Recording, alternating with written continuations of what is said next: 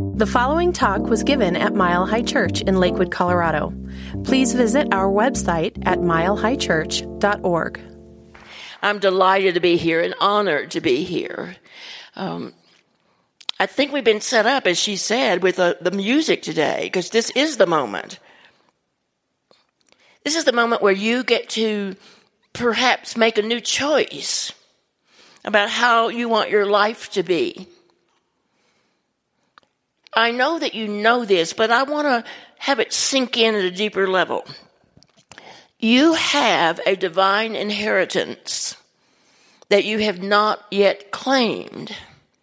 And I would like to assist you in reminding you of things you already know so that you can claim that inheritance.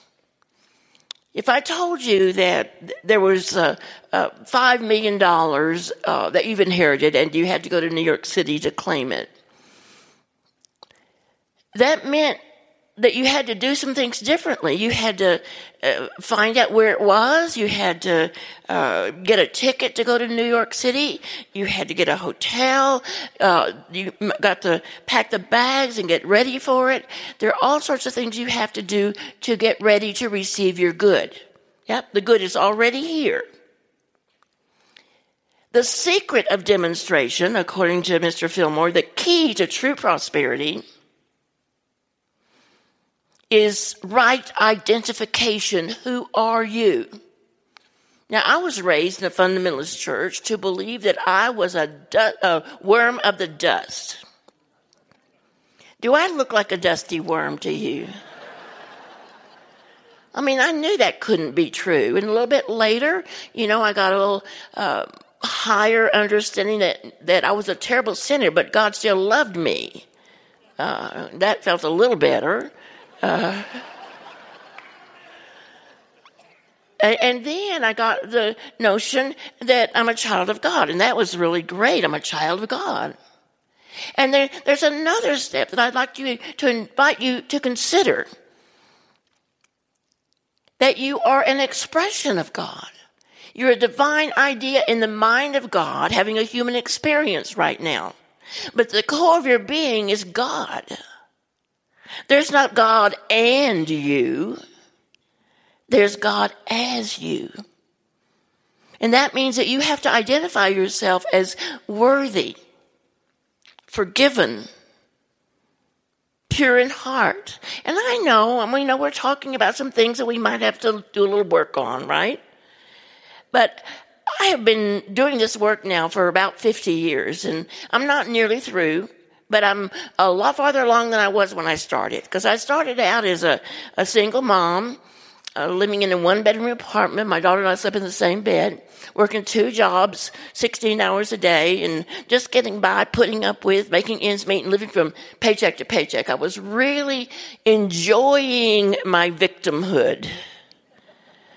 And, there came a day when I realized, there's got to be something better than this. Because, I didn't come this far only to come this far.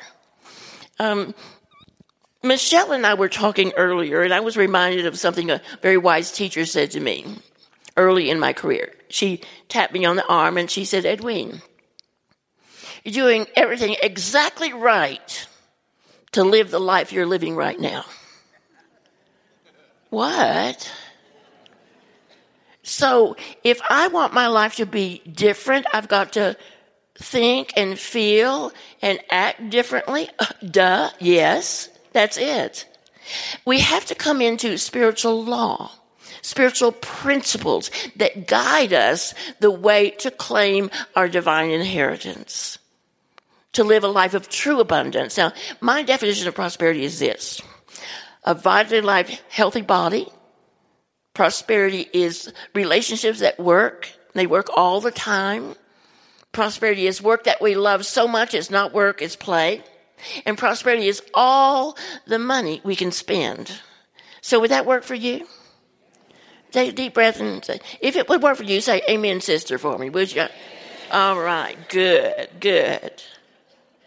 So I started out there, and I was reading I found a book in the library by Catherine Ponder, what was my first prosperity book. And,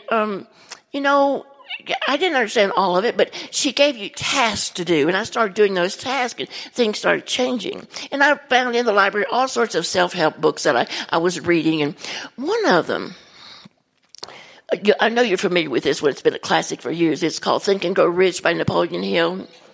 Well, he has a line in that book that reminded me of a story from my childhood. In the book, Mr. Hill writes, "Directed faith makes every thought crackle with power." Do you hear that? Directed faith makes every thought crackle with power. Well, as I read that, I reminded myself of a childhood incident. I had a little brother 6 years younger than me. And I guess he was about 6 years old at the time, and I was about 12. And he came into my bedroom one November, and he said to me, "Edwin, guess what I'm going to get for Christmas?" And you know how you care about your little brother at that age? I said, "What?" He said, "I'm going to get a pony." I said, "Sure you are. I've wanted a pony all my life. I never got a pony. What makes you think you're going to get a pony?" He drew himself up, looked me straight in the eye, and he said, "Santa Claus is going to bring me one." Well, in my infinite wisdom, I decided to enlighten him and tell him, I know, how the package got on the tree, who drank the milk and ate the cookies, and that's why you're not going to get a pony for Christmas. Well, again, he drew himself up, put his hands on his hips, and he said, "That's what you think," and he stormed out of the room. Well, his confidence shook me a little bit. So I went to my mother, and I said, "Are you getting him a pony for Christmas or what?" And my mother said, "No, honey, we're not going to get him. But he's just playing. He's not bothering you. Leave him alone." Well, immediately I felt better. He wasn't going to get one. But I noticed that my brother was living in a world where he was going to get a pony for Christmas. He got a little stick horse, and he rode around the house, pretending like he was riding his horse. He got an old army blanket of my dad's. That was going to be his pony blanket. He found an old hairbrush in the bathroom. He was going to use that to brush the mane's tail. He got an old wash tub. He was going to use that for the food, for the water, for the horse, the little pony. I thought, oh, gosh, he's going to be so disappointed. And I wasn't sure now, so I went to my dad. I said, "Hey, Dad, now listen, I need to know the truth here. Don't be lying to me. Are you getting him a pony for Christmas? I need to know right now." He says, "No, you mind your business. He's not getting a pony. Leave him alone. He's just playing." So again, I felt better. But then I began to think how disappointed this little kid was going to be on Christmas when he didn't get that pony. So I began to suggest other things. How about some Tinker toys, or how about a little train set? Wouldn't that be nice? "No, Edwin, I'm getting a pony." Well, I didn't know what to do, so I just left it at that. As it happened, a couple weeks before Christmas, my dad was invited to go on a hunting trip down near the King Ranch in South Texas, which was close by where we lived at the time. Got up real early in the morning before God gets up even. And what hunters do, go out in the dark and do whatever they do out there. He went over to the ranch, and the gentlemen who were hunting, they had their coffee, and then they walked out to go hunting, and they passed by the stables. And they heard a commotion going on. They went over to see what was happening. This beautiful Palomino mare was in process of giving birth to this little Palomino colt. And these two men stood there and watched this holy birthing process. And as they were standing there, the rancher leaned over and put his arm around my dad's shoulder. He says, Ed, you've been such a good friend to me all these years. Could I give this little colt to your son for Christmas?"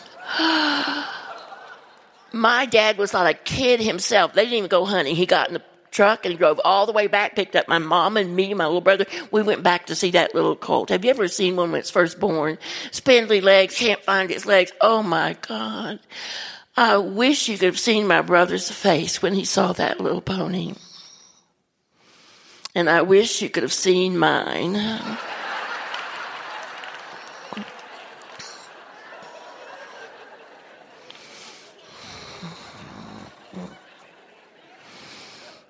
But this rancher was a very sensitive man.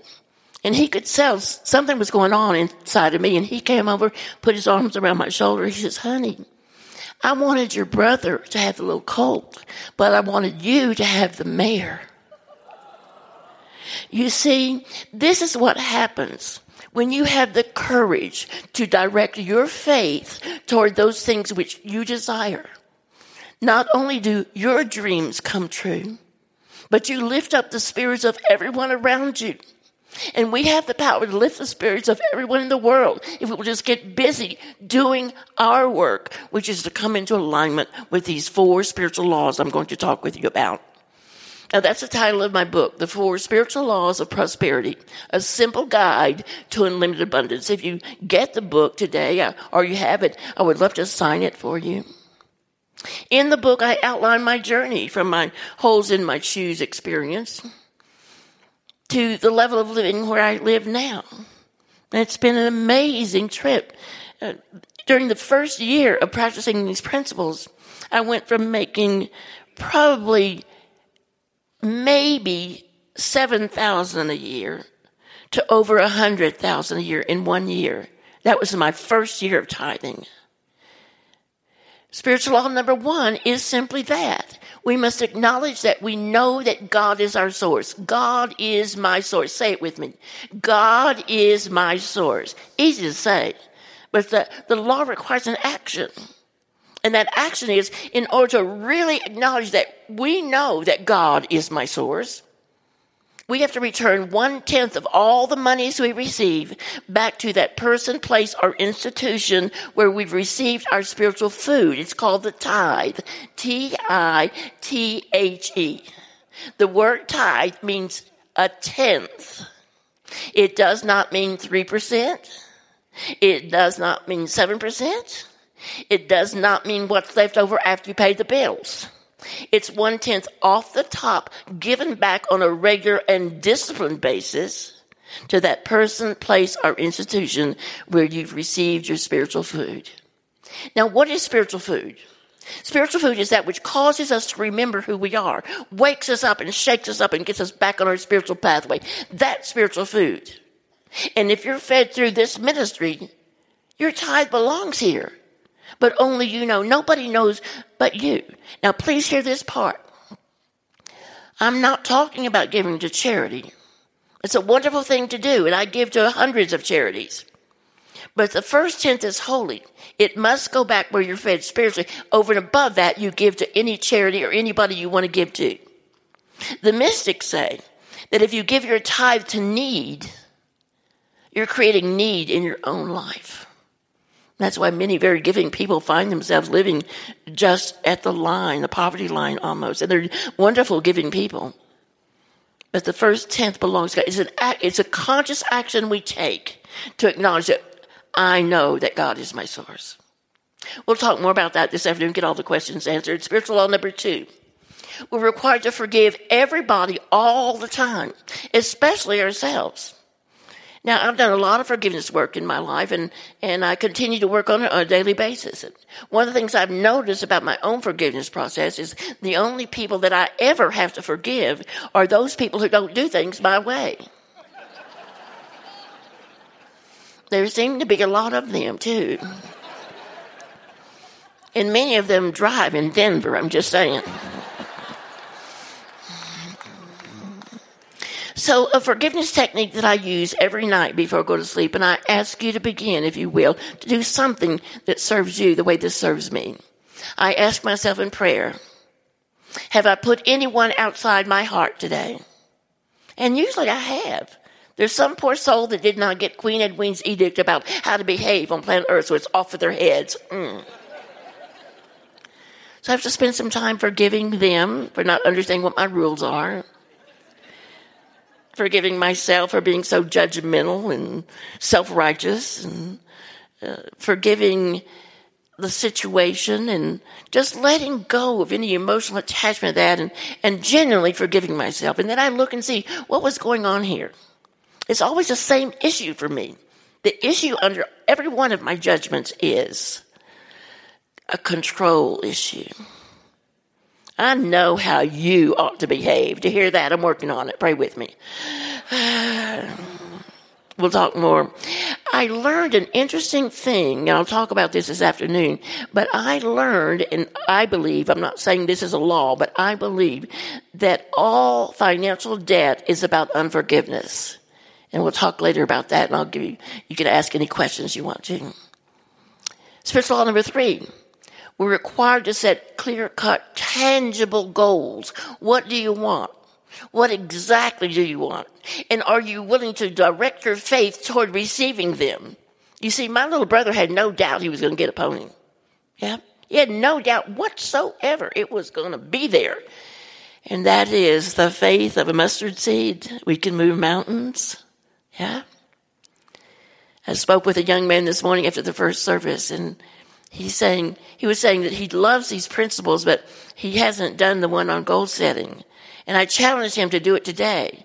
Because if you don't set goals, you understand you're at cause in your universe. You're not a defect. You're not the victim. Everything in your life you created. Poke your neighbor. I think she's talking to you.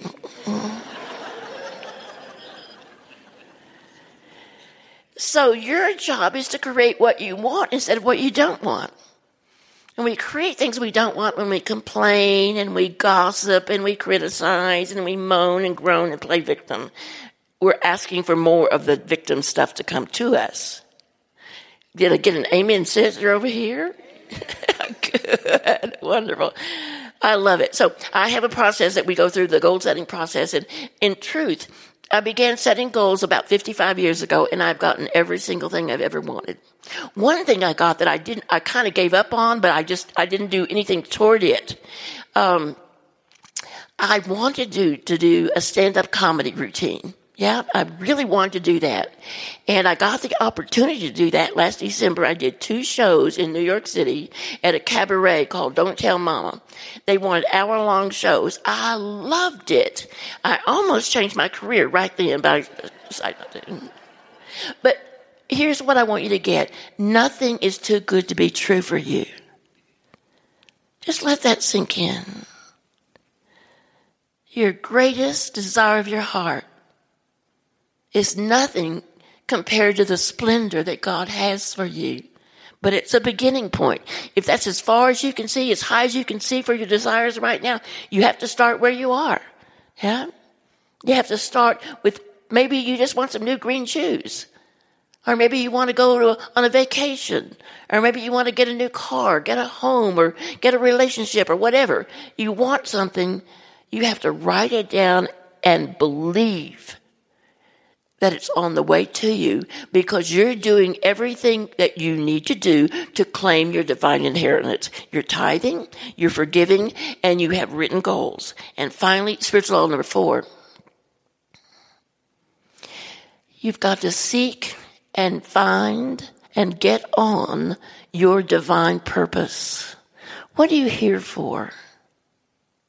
What is your mission? What is that great work that is uniquely yours? Emma Curtis Hopkins calls it your magnificent opus. What did you come to do? We have scientific proof now that the people who are the happiest on planet Earth are those who give and serve. Because the law, as you know, is as you give, you receive. I love that because it puts me absolutely in charge of my receiving. Because as I give, I receive. And I know this about you, and I love you enough to tell you the truth. If you're not receiving all that you need to receive or you want to receive, the truth about you, honey, is you're a tightwad.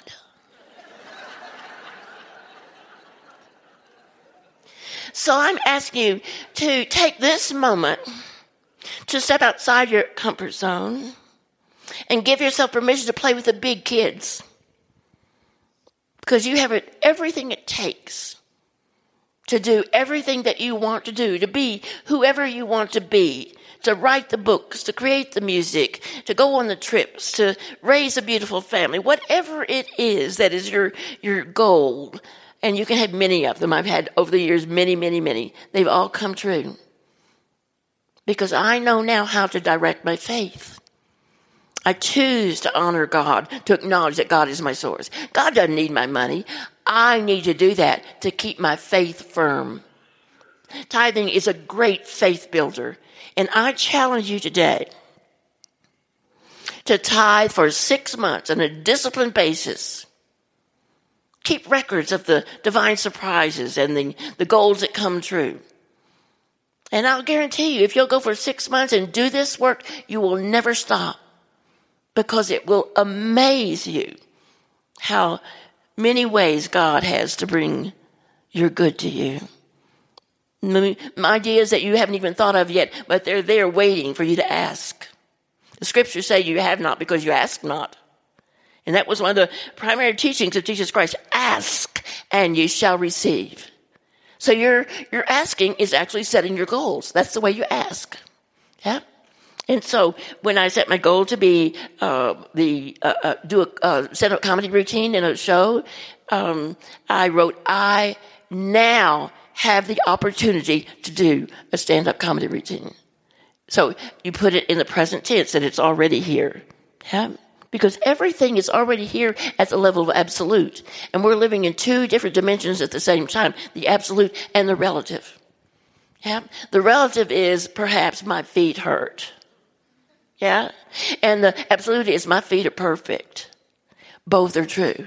Can you live there? The mystics say walking that divine point that we call the razor of truth makes you a worldwide mystic. And that's who you are. I believe that all of us are grassroots mystics. And we're here to lift ourselves up and remember the teaching that Jesus gave us when he said, if I be lifted up, I will draw all men unto me. And that's your job, to lift yourself up. In the process, you'll lift up the entire world. There's something in you that is so holy, so precious, made in the image and likeness of the Most High God. And that means you have within you all of the attributes of God, the wisdom, the understanding, the love, the patience, the creativity. All that is within each one of us. But we have to access it. And I've given you simple tools to begin the process of accessing your divine inheritance right here, right now, today. I challenge you to begin. So let me close this morning. A workshop this afternoon starts at 2:00. There's no charge for it. It's on a love offering basis. Now, I know that some of you may think that you have other plans.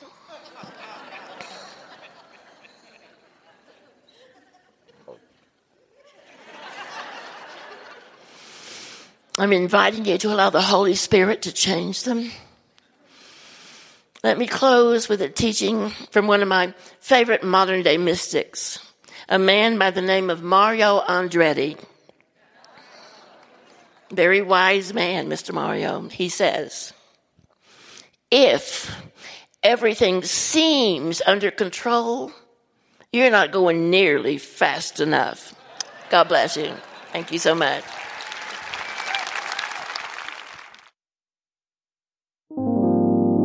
Thank you for listening to the Mile High Church podcast. This podcast is made possible by the generous contributions from listeners like you. If you'd like to make a donation, text 720-230-1404 or visit us at milehighchurch.org.